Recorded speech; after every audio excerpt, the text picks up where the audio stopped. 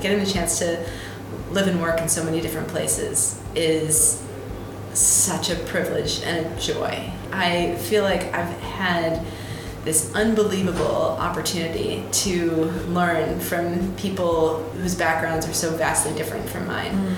And to bring that level of empathy and experience with me into conversations, in particular in a place like London, is just so powerful, because you realize that everyone has their own story and everybody has their own prejudices and biases they come to the table with.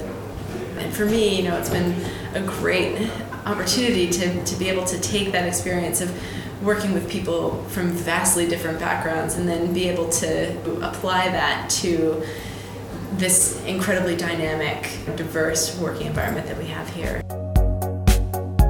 Hello and welcome to the Women of the Future podcast, a podcast made in collaboration with the Women of the Future programme, a platform built to unlock a culture of kindness and collaboration among leaders, as well as support and celebrate the successes of women. I'm Kim Rowell and I won the media category at their awards in 2018 in recognition of my continued work as a commissioner, producer and children's author, particularly within the mental health remit. I'll be talking to my guests on this podcast about their careers, who or what gave them their first big break, their successes, failures and inspirations along the way, and how they came to be a part of the Women of the Future network. Lauren Dickerson is a clean tech entrepreneur from Boston, Massachusetts in the USA. Co-founder of Lunagen, an innovative hydropower technology startup, Lauren has a remarkable background in renewable energy consulting and market analysis. With a BA from Boston College and an MBA from Imperial College, Lauren is currently head of partnerships at Centrica, based in London. Lauren was shortlisted for a Women of the Future award in the MBA Star category in 2016, and it's fair to say that issues of climate change, the environment, clean tech and sustainability are very dear to her heart. I was born in Phoenix, Arizona, which is not quite on the west coast, but it's in the west of the United States. And my parents quickly decided to move away from Phoenix, Arizona to my mom's home state of Massachusetts. So we migrated east when I was about 4 months old, and I ended up growing up in the Boston area for basically the rest of my childhood. I am the first of two. I have a younger brother, and my mom and dad were the core part of our family. And then around my family, I had my grandparents nearby, aunts and uncles, cousins. And so it was nice that we could all be together on family holidays and birthdays and things like that. I would be the first to admit that I grew up in an unbelievably privileged environment. I grew up in a suburban town outside of one of the most dynamic places in the United States. Boston is an incredible city. It has more colleges and universities than any other town in America, and the highest per capita population of students. So what that ends up doing is it introduces a huge amount of diversity and opportunities for people to learn about science and math and the arts and be exposed to just things that pique young people's curiosity.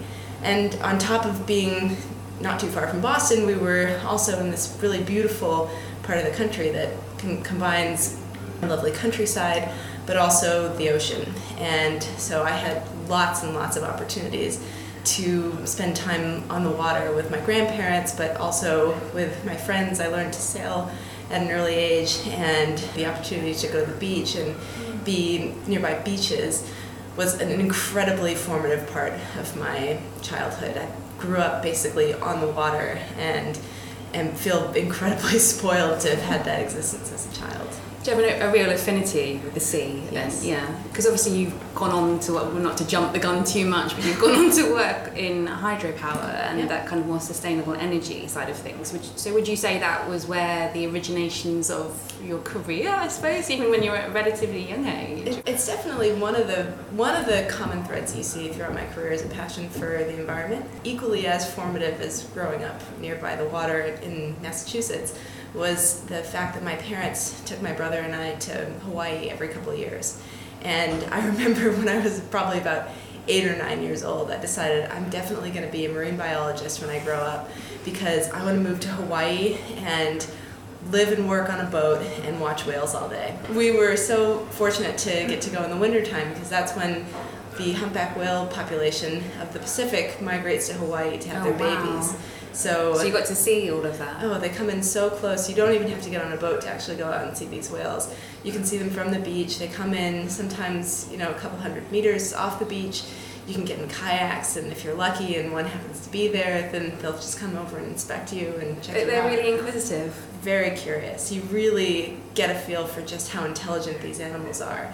And, as young people, my parents took my brother and I out onto whale watching boats so that we could go and learn about these animals and be up close and personal with them and, hear the noises that they were making in the water. And I just remember this one time sitting on a boat and parking myself next to the resident naturalist and just interrogating him for the entire time that we were on the boat. How old were you?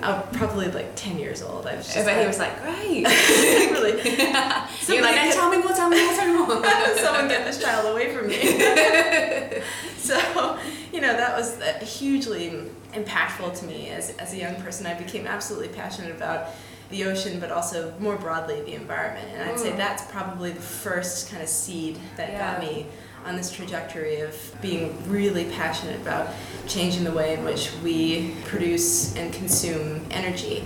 Because for us to be able to continue to enjoy the natural environment and the variety of species of plants and animals that we've come to know and consider incredibly photogenic and important, we really need to rethink how it is that we integrate energy into our lives. And I know for most consumers, it's not something that's front of mind. For a lot of businesses, it's becoming increasingly front of mind because of the cost implications on especially industry. But the more that climate change and the impacts of climate change become apparent to us as a society, the more obvious the imperative to change is. Absolutely. And so was science and the environment a big part of your scholastic life as well? Do you study at school and university? Yeah. So when I was actually in high school, so age 14 to 18, I thought that I was going to go on to do medicine in university. And I loved science. I was good at science. I was good at math. I was on the math team, a certified mathlete. Did you have to do those competitions? Are you always seeing the movie? I know this is sort of generalisation here, but when you're on two panels and you buzz in to answer a question, it wasn't kind of Jeopardy style, competitions, not quite like that. But more like you're in a room with 100 other nerds rapidly trying to solve difficult math problems. I will say that of all of the mathletes on my math team, I was definitely on the junior varsity team. I was not one of the strongest, but it's something that I enjoyed, and it helps me to kind of keep up my skills and really learn from people who I knew were smarter than me. And that's something that I've always really tried to do, is to situate myself really surrounded by people who I knew were smarter than me so that I could learn from them, because that's the way that you improve. Is that something that you've continued to do as you've gone on in life? Yeah, I really enjoy being around smart people, and I especially enjoy being not the smartest person in the room, because that's the way that you learn, by sitting with people who know more than you that you can ask questions of. And if you're good at listening and good at following a questioning thread through, then you can really get a lot from making sure that you can take the most advantage of being around folks who know more about something different to you. So I always try to do that. So what was your first job? So my first professional job after uni was I worked as a legal assistant in Paris, France. So let me back up a little bit. That's a little bit of a curveball, isn't it? Definitely. To go from STEM kind of subject matter to legal. Yes. So I started out, and in high school, I really thought that I wanted to go into science and math when I went to university. And I enrolled at my university in a pre-med program. The way it works in the US is that you can't go straight into being a doctor. You have to study a host of mainly science and math-based topics, and then apply to medical school, and then you go on to this whole other host of training that takes, in many instances up to a decade to become a fully fledged doctor. And so my first day at uni, I remember going and sitting with my tutor, for all intents and purposes. We don't call them tutors in the US, but she was one of my assigned counselors or advisors. And I just said, I'm on track to go into medicine, and here are the classes that I'm taking. And the first question that she asked me was, is this really what you're passionate about? And I said, well, I think so. I definitely am interested in this. She said, well, what else are you interested in? And I said, well, I'm really interested in the environment. I'm interested in politics and really in international relations. When I went into, the one thing that I knew I wanted to do when I went into university was I knew I wanted to spend a year in France. I had started learning French when I was about 8 years old, after school classes that were basically extended childcare, essentially, and I volunteered and said, I want to learn French. And I carried on doing that. When I had the chance to actually start taking foreign language classes in middle school when I was about 11 years old, I chose French. And so I carried on with this foreign language throughout high school, and then when I got to uni, I said, I really want to become fluent in French, and I want to spend a year studying at a French university and immersing myself in French language and French culture. So my advisor was like, well, it sounds like you're interested in a lot more than just medicine, and maybe you should go broader than... It's interesting that she probed you like that. Do you think there was a reason behind her doing it? I don't know. I think she wanted to make sure that I didn't squander this opportunity at a liberal arts university to specialize before I really understood what I was getting myself into. Sounds like she was very good at her job. Yeah, she was. Identify that in somebody. It's quite a skill, isn't it? Yeah, and also she was a political science professor. Right. So I actually had her for not a political science class. It was my first experience with her. I was part of a program called the Honors Program at Boston College. And the Honors Program was essentially a multidisciplinary program that allowed students to pick off a host of required classes, but in a really small group setting. So 15 students maximum per class, studying religion, English literature, or literature more generally, philosophy, history, art, and a few other things. And as a professor who taught in this program, she was very much of a much more broad academic and philosophical tradition than just a pure political science background. So she asked me these questions, and I just said, well, I'm interested in a lot of things. And she then had me basically rearrange my entire schedule so that I had a science class, I had her class, I had a French class, and I think I took a history class as well in my first year. And I just fell in love with these, different subjects and decided in the end to study international relations.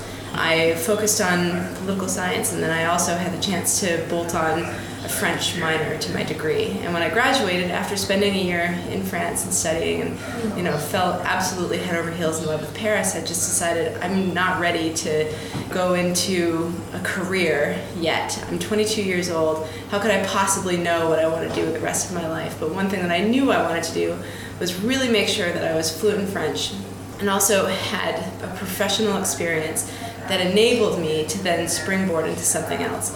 If it was going into law school, great. If it was taking the experience and the work ethic that I would have to demonstrate working as a paralegal in a French law firm, then that certainly could be valuable as well. It's really interesting. It's very varied as well, which is great, I think. It would be phenomenal if everybody in the world, it sounds very sweeping, had that same kind of breakdown, to someone to sit them down first and foremost and say, what is it that you think you want to do? Because like you were saying, at such a young age, it's hard to actually know that, isn't it? It's hard to make those choices. So I often feel like in this country in particular, we go to university too young, because to make that decision to focus on a subject matter at your late teens, early 20s, is then you probably end up doing something completely different to what you actually study, because there's so much more of an evolution to take place, isn't there? Absolutely. And that's true for you. Oh, for sure. And I just remember too, I remember I toured Harvard University on September 10th, 2001. So the day before the world changed. And oh, yeah, of course. And it was a beautiful, bright blue sky, sunny day in the Boston area. And on the tour guide talked about how the founder of Harvard University believed that it was important for every student to get a broad-based education in everything and a specialist education in something. So I've always had that attitude of, really wanting to be an expert in a particular area. And that's where, my career has ended up so far, is that I feel like I am an expert in a couple of areas around clean tech. But when it comes to being able to sit down at a dinner party and have a conversation about advances in science and also what's happening on the political scene, then that is as important as being able to go into the deep dive details of your particular field of expertise. So how do you go from coming back from Paris, obviously having picked up the language, I would imagine, Yep.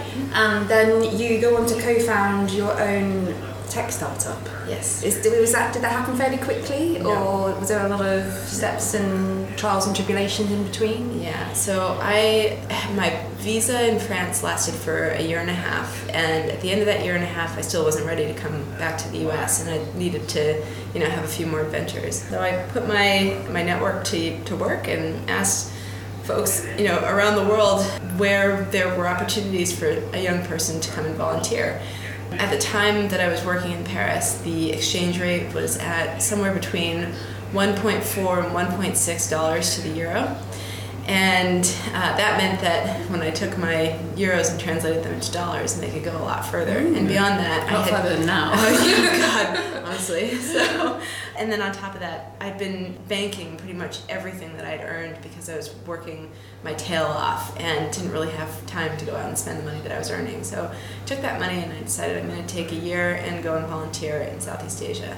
Wow. And I ended up working with an organization that was funded by the US government, and their mission was really to engage young people in urban areas and connect them to their peers in rural areas. Mm-hmm. But the reason why they were doing that was because in rural areas there were all kinds of environmental crimes that were taking place, and crimes around land rights and revocation of land rights for people who in many instances were illiterate and had absolutely no access to legal recourse around the fact that they were getting kicked off their land illegally. So this was in the 2008 timeframe.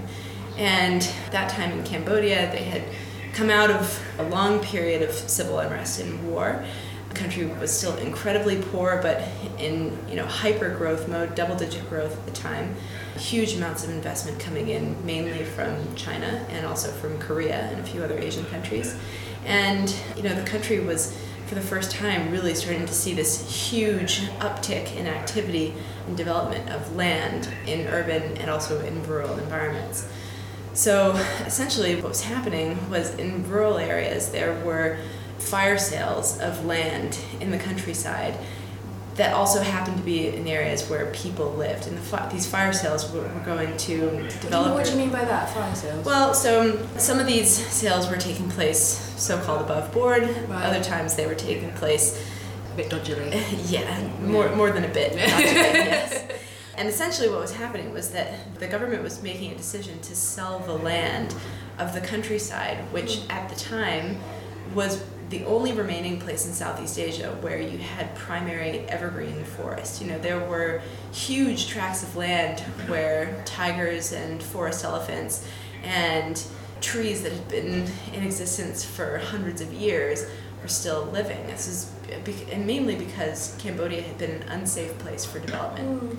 And they were just selling it off without any real responsibility attached to it? Yeah, it was an opportunity for the people in power to take a lot of money and put it in the bank, essentially. Right. So without really thinking about the fact that if they were to not sell the land to foreign entities or even to domestic cronies of the prime minister and his mates, then if they were to hang on to that land and develop it themselves, then they would be able to develop potentially a recurring revenue stream that might actually stimulate growth and longer term, more sustainable development in the country.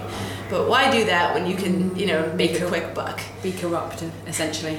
Exactly. So as a part of an effort to monitor and uncover those activities, one of the things that the US government decided to do was to connect young people in between urban environments, places where young people were going to university, they were engaging with the internet, which at the time Facebook was just opening up in Cambodia and Southeast Asia. Social networking was starting to become a thing. Do they have restricted access to it though?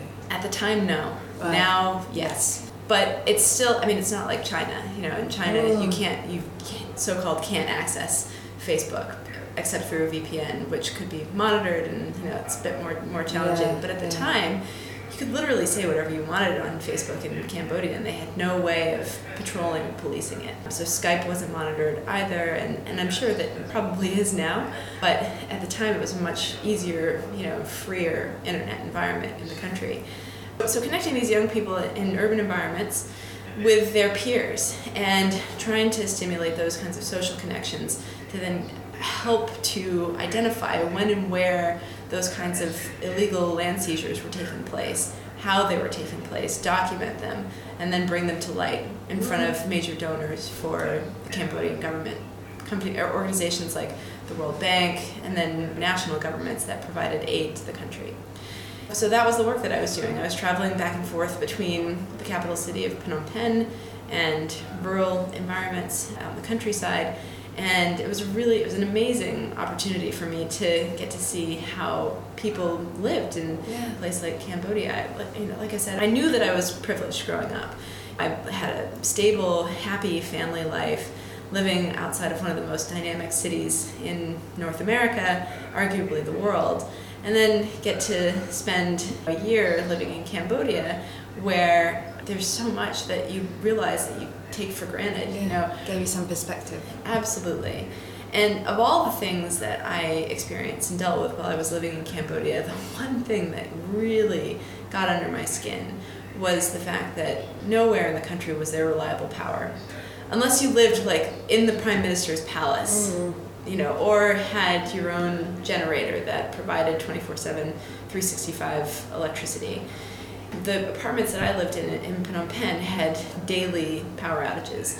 And if you've ever had the experience of sitting in 40-degree heat without even so much as a fan kind of blowing air on you, then you understand that it's really uncomfortable. But then when you think about the other practicalities of that, like all the food in your refrigerator going bad, the fact that we would have to shut down work for several hours a day in the middle of the day sometimes because we couldn't get access to the internet. All these things you just take for granted. Absolutely. And they become an actual prohibitive way of, stopping you from working or stopping you from sleeping or drinking or eating or functioning. Yeah. And then expand that out to what it means, at a national level. So in terms of healthcare, the hospitals that operated in the countryside oftentimes had no power for several hours a day. We saw what that looked like in last year or 2 years ago when Hurricane Maria hit Puerto Rico, and you had thousands of people die as a result of not being able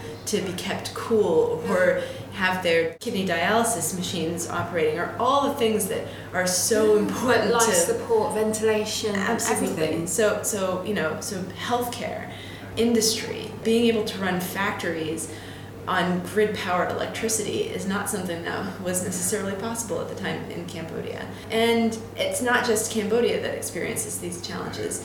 It's lots of countries around the world. And then even to bring it home to my country, we're a highly developed country with an electricity grid that's been in existence for close to 100 years now across most of the country.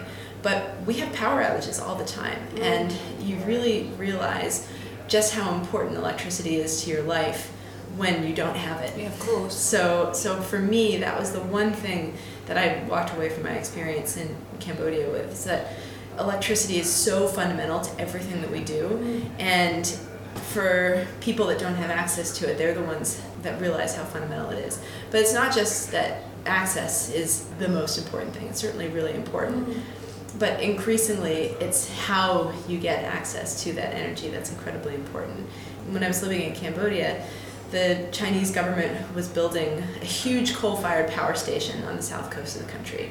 So picture these beautiful white sand beaches, palm trees, lovely crystal clear water, bucolic fishing villages being displaced by a giant, ugly, smoke-belching coal-fired power station with coal that's being imported from other countries. in what world does it make sense to generate electricity in that way when actually we can generate electricity close to where it's required with distributed renewables? We could work with a much more distributed energy system that could actually potentially provide carbon benefits and also much greater reliability because of the lack of need to rely on long transmission lines in order to get that power from the coast into the center of the country. It just seems like there are so many better ways that they could be doing it. So that experience really got me thinking about how this whole system needs to change. And I'd say that was perhaps the next big transformative thing to get me on the path of moving into the clean tech space. Would you say it's one of the periods in your life that you're most proud of? You look back on it and think, I learned so much, I experienced so much. It really set you off on the trajectory you're on now? I'm not sure I would say I'm most proud of it, but it certainly was one of the most formative experiences. And I think that without it, I don't think that I would be doing what I do now. You had the inspiration, and you came back to America and had the means, and you sat down and figured it all out a little bit, because obviously the logistics behind starting up anything, let alone a sustainable energy business, is a challenge. So I came back to America at probably the worst time to come back and actually start to figure out what the rest of my life looks like. Came back to America in December of 2008, right as the global economy was cratering. And I ended up spending about a year or so either unemployed or underemployed because there was nothing available no opportunities. People were being laid off left, right, and center. Just 2008, the kind of crash. Yes. 2008, 2009. People who had been laid off were taking jobs that were substantially worse paid than they had been previously paid. So the competition in the job market was incredible. And I ended up, not volunteering, working for an organization that was promoting the development of offshore wind in the state of Massachusetts. So by that time, my mom and dad had moved to Cape Cod, which is a sandy vacation wonderland south of Boston. Sounds terrible. It's a hardship. It's a hardship location to go home to. And it's where I spent a lot of my childhood, actually. My parents ended up buying a cottage on Cape Cod when I was about 11 years old. So we spent all of my summers on the Cape, and that's where I learned to sail, did a lot of surfing and body surfing and spending time by the water. And when I came back from Southeast Asia, it was just this opportunity to get involved in a landmark clean energy project for my local area. And that was the thing that kind of got me actually enough credibility to start working in the clean tech space. Well, not so much clean tech, but in the energy tech space. I ended up moving to Washington, D.C. and worked for 4 years for an organization that was the U.S. member committee to the World Energy Council. And what we also did was a lot of consulting work with the U.S. government, basically creating these partnerships between utilities in developing countries and utilities in the United States or other developed countries to share best practices about how energy efficiency programs could work, or the integration of renewables into a transmission network could work and has worked in the United States and other countries. So again, incredibly formative experience for me, and really helped me to continue to develop that knowledge. But what it also did was it helped me to understand that I was working in a nonprofit environment. I had really only worked for nonprofits to that point, with the exception of the law firm in France. And if I was going to have any sort of meaningful impact, then I needed to go on and work in the private sector. So I decided to do an MBA. And to do that, I decided to do it in 1 year at Imperial College London. And that is really what got me started on the innovation clean tech journey. So only about 5 years ago. So it's quite a long and meandering path to get to where I am and where I've come from the last few years. But I think very intentional and very much, I do believe that everything happens for a reason, and that journey was necessary to get me where I am now. How did you come to be involved with the Women of the Future program? So this was a total surprise to me. I was nominated by someone from Imperial College in the category of the MBA star. And they nominated me because I was a good student and also a leader in my class. I was the social chair. I was the co-captain of the football team, also the only woman on the football team. You don't do anything half-heartedly, do you? I'm doing this. I'm doing it with everything I've got. And you're going to support me. Yeah, you're going to help me with it. Thank you. Exactly. Yeah, so that was somebody from the university just said, Lauren needs to be nominated for this. And the thing that my application focused on was the fact that I had co-founded this small micro hydropower turbine technology company called Lunagen. And really the idea was to try to promote the fact that here I was, this young woman who was really still trying to make waves and change the way in which people generate and consume electricity. Change for good. Yes. I have some quick fire questions. Yes. They're never quick fire, but let's give it a go. Okay. What would you describe as your greatest success? My greatest success, I think, is for me as having had a global career. Getting the chance to live and work in so many different places is such a privilege and a joy. I feel like I've had this unbelievable opportunity to learn from people whose backgrounds are so vastly different from mine, and to bring that level of empathy and experience with me into conversations, in particular in a place like London, is just so powerful, because you realize that everyone has their own story and everybody has their own prejudices and biases they come to the table with. And for me, it's been a great opportunity to be able to take that experience of working with people from vastly different backgrounds and then be able to apply that to this incredibly dynamic, diverse working environment that we have here. So I think my greatest success, and it's also a battle of the wills. If you've ever emigrated to a foreign country, you realize just how easy it is when you're not an immigrant.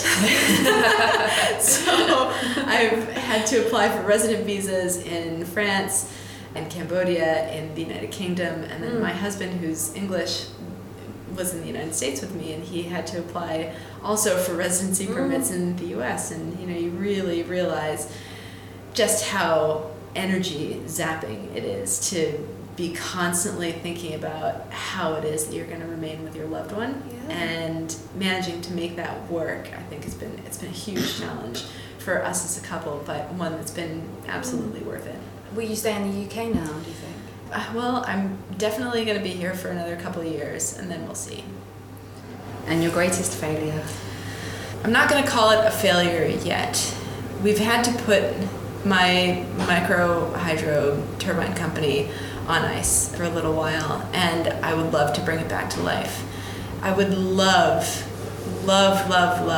to be in charge of this company or a similar clean tech company in the future. And I don't think that it was a failure to have to put the company on ice, but what I do think is that it was an important step on the journey to understanding what it takes to be a successful entrepreneur. And the lessons that I learned from that experience were manifest and incredibly important, and will be incredibly important to my future success, either as an entrepreneur or as a business person. Let's not call that a failure. As a learning experience, right? That's going to come back. Okay, so if you're going to really push me, then let's see, probably my other greatest failure.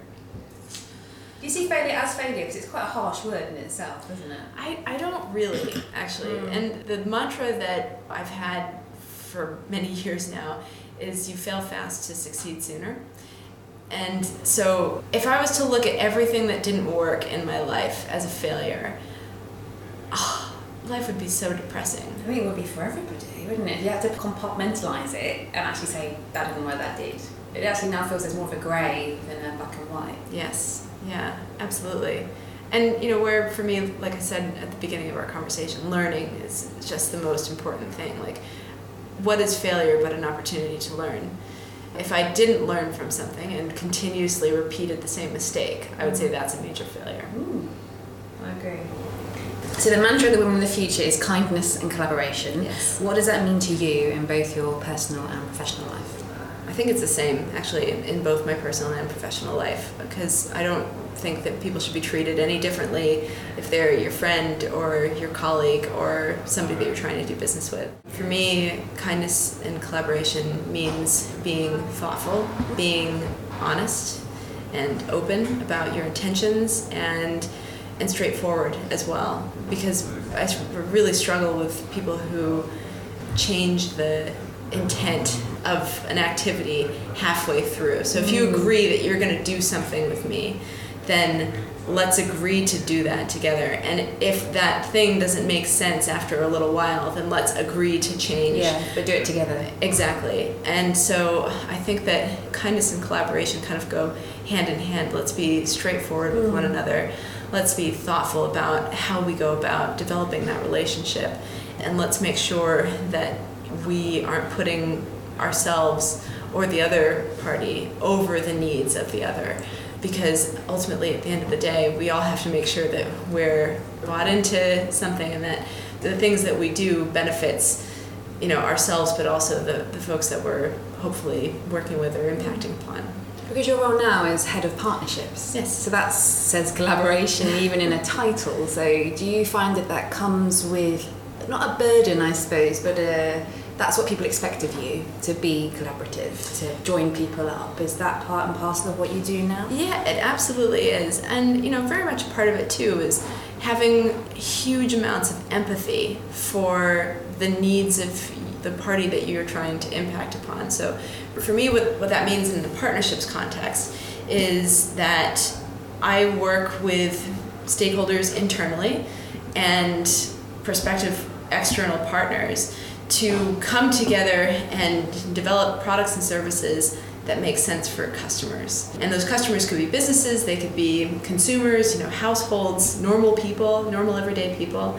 And the thing that we always need to keep in mind is that whatever it is that we're doing is for that customer, and that the needs of the individual parties that are coming together to make this work aren't oftentimes the most important thing that needs to be considered. So having that empathy for the customer pain point, the customer problem, that is the most important thing. And so as a part of my job, bringing that level of empathy, I think it's really hard to separate that from kindness, because at the end of the day, if you're not empathetic with what the needs of the customer are, then you're not going to be providing the needs of the other partners or parties that you're bringing to the table. Or giving anybody what they want. Exactly.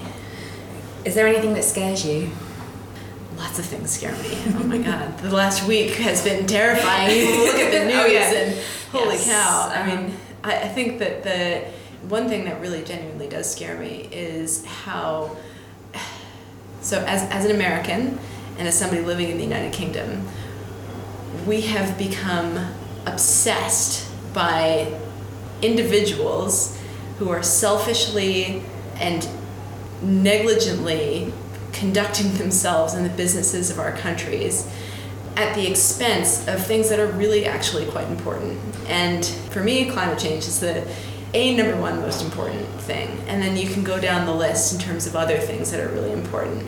Healthcare in the United States, gun control, hugely important. And one of the things that really scares me, and this is true about the United States and also about the UK, is that I worry that we aren't going to be able to do big things anymore. The fact that we're so polarized and we can't listen to one another, apparently, it worries me that the biggest challenges that are currently facing society are going to become eclipsed by our inability to work together. The egos of people, yeah. Absolutely. So that's something that deeply scares me. I would also be lying if I said I wasn't worried about civil unrest at this time. And it's something that sounds really apocalyptic to a lot of people, but again, my country endures untold levels of violence. And it's not something that appears in the news every day, because it's not every day that somebody walks into a Walmart and shoots up the place and kills 20 some odd people. Horrifying. But every single day in the United States this year, there's been at least one mass shooting, which is defined by 3 or more people being shot in a single shooting event. And that level of violence takes an enormous toll on the society. And I think that we've just become inured to it because of the fact that seemingly somehow we can't do anything about it. That's something that really, really scares me. In the work that I do, we recently made some content for BBC Stories about a white supremacist who'd run over a black kid.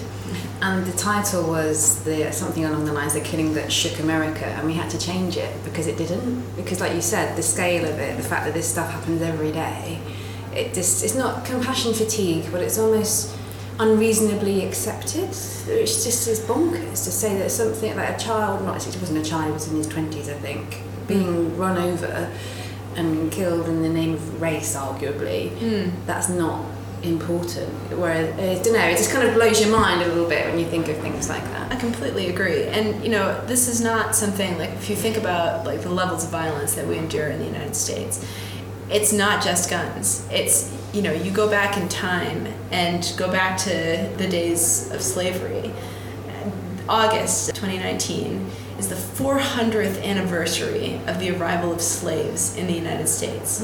And that's 400 years of institutionalized racism in my country that has really, I think, not been fully interrogated and understood just the level of impact that has on our willingness to accept violence. And that violence ranges on everything at the far end, from incidents like what you've just talked about to just the levels of acceptance that it's okay and that people who grew up poor deserve to be poor because they somehow haven't tried to not be poor anymore. I just think that when you think about really big structural challenges, and this does apply to the UK as well. I mean, classism in this country is, I believe, a huge institutional barrier to social mobility. Absolutely. And maybe the levels of violence are different here, but it's a challenge that's cut from the exact same cloth as what we have in the United States. And as an environmentalist, when Trump came into power, I heard that he deleted the climate change section of the White House website. But things like, he arguably ignores that climate change even exists. How do you deal with that in the work that you do? So, step one is just remain aware. I read in the New York Times this morning a laundry list of things that the Trump administration is doing to roll back on environmental regulations. Right. And what's really interesting to me is how many companies actually have stood up and said, this is totally unacceptable. Right now, the work that I do is actually all around electric vehicles, so decarbonizing the transportation sector, which is a huge area of opportunity for us in terms of meaningfully tackling our emissions. In the UK, in Europe, and globally. And there are some countries that are really meaningfully going after that goal. When Donald Trump rolled back the fleet emission standards that were set by the Obama administration, from what I can tell, pretty much only because it was a regulation that was put in place by his predecessor, who he appears to absolutely loathe. There were several car manufacturers that came back and said, this isn't good for us, and actually created an alliance with the state of California to bring back up the standards that were required under the Obama administration. Slightly less stringent, but still much stronger than what the Trump administration was proposing. That's one thing that actually gives me quite a lot of hope, is that you see some companies that are stepping up and saying, actually, we want to be leaders in this space, and in order to be leaders, we're going to drag the government along with us. You have to acknowledge this. And make sure that they are putting us in a position to become leaders. So that's something that does give me hope. But watching, it seems like on a weekly basis, there's something new, be it the rollback of methane emissions regulations that was announced yesterday, to last week loosening of regulations on the Endangered Species Act and basically making it easier for oil and gas companies to drill on public lands where critically threatened species are living. So yes, it's something that really, really gets under my skin. What is left on your to-do list? I love to travel. I desperately want to continue to travel the world, to see and experience wildlife environments that I haven't experienced yet. So high on my to-do list is going to see the gorillas in Rwanda. Oh, wow. I would love love to go back to the Great Barrier Reef to dive. I'm not sure if it was the Australian government or the UN or which body it was, but the health of the Great Barrier Reef has been downgraded from poor to very poor as a result of threats from climate change. So going back and seeing it, before it really goes away is a high priority for me. Going to see the Amazon is a high priority for me. So those are a few things on my bucket list. I'm at the stage in my life where I am starting to think about longer term having a family, and I really want to get to experience those kinds of environments with my children and with my husband, and to create young people who are passionate about this stuff, who get it, who've seen it firsthand, and who appreciate just how lucky they are to have had that experience and want to make sure that that experience is something that other children and other young people can experience in their lives. So for me, very much high on my priority list is making sure that I continue to influence what the next generation of environmental stewards looks like. That's a great answer. It's been brilliant talking to you. Thank you so much for your time. My absolute pleasure. Thanks, Kim. Thank you for listening to this week's episode of the Women of the Future podcast. If you enjoyed it, please hit the subscribe button, and while you're there, why not give us a rating and review? You know you want to. For more about the Women of the Future Awards, network and initiative, please visit www.womenofthefuture.co.uk. See you soon.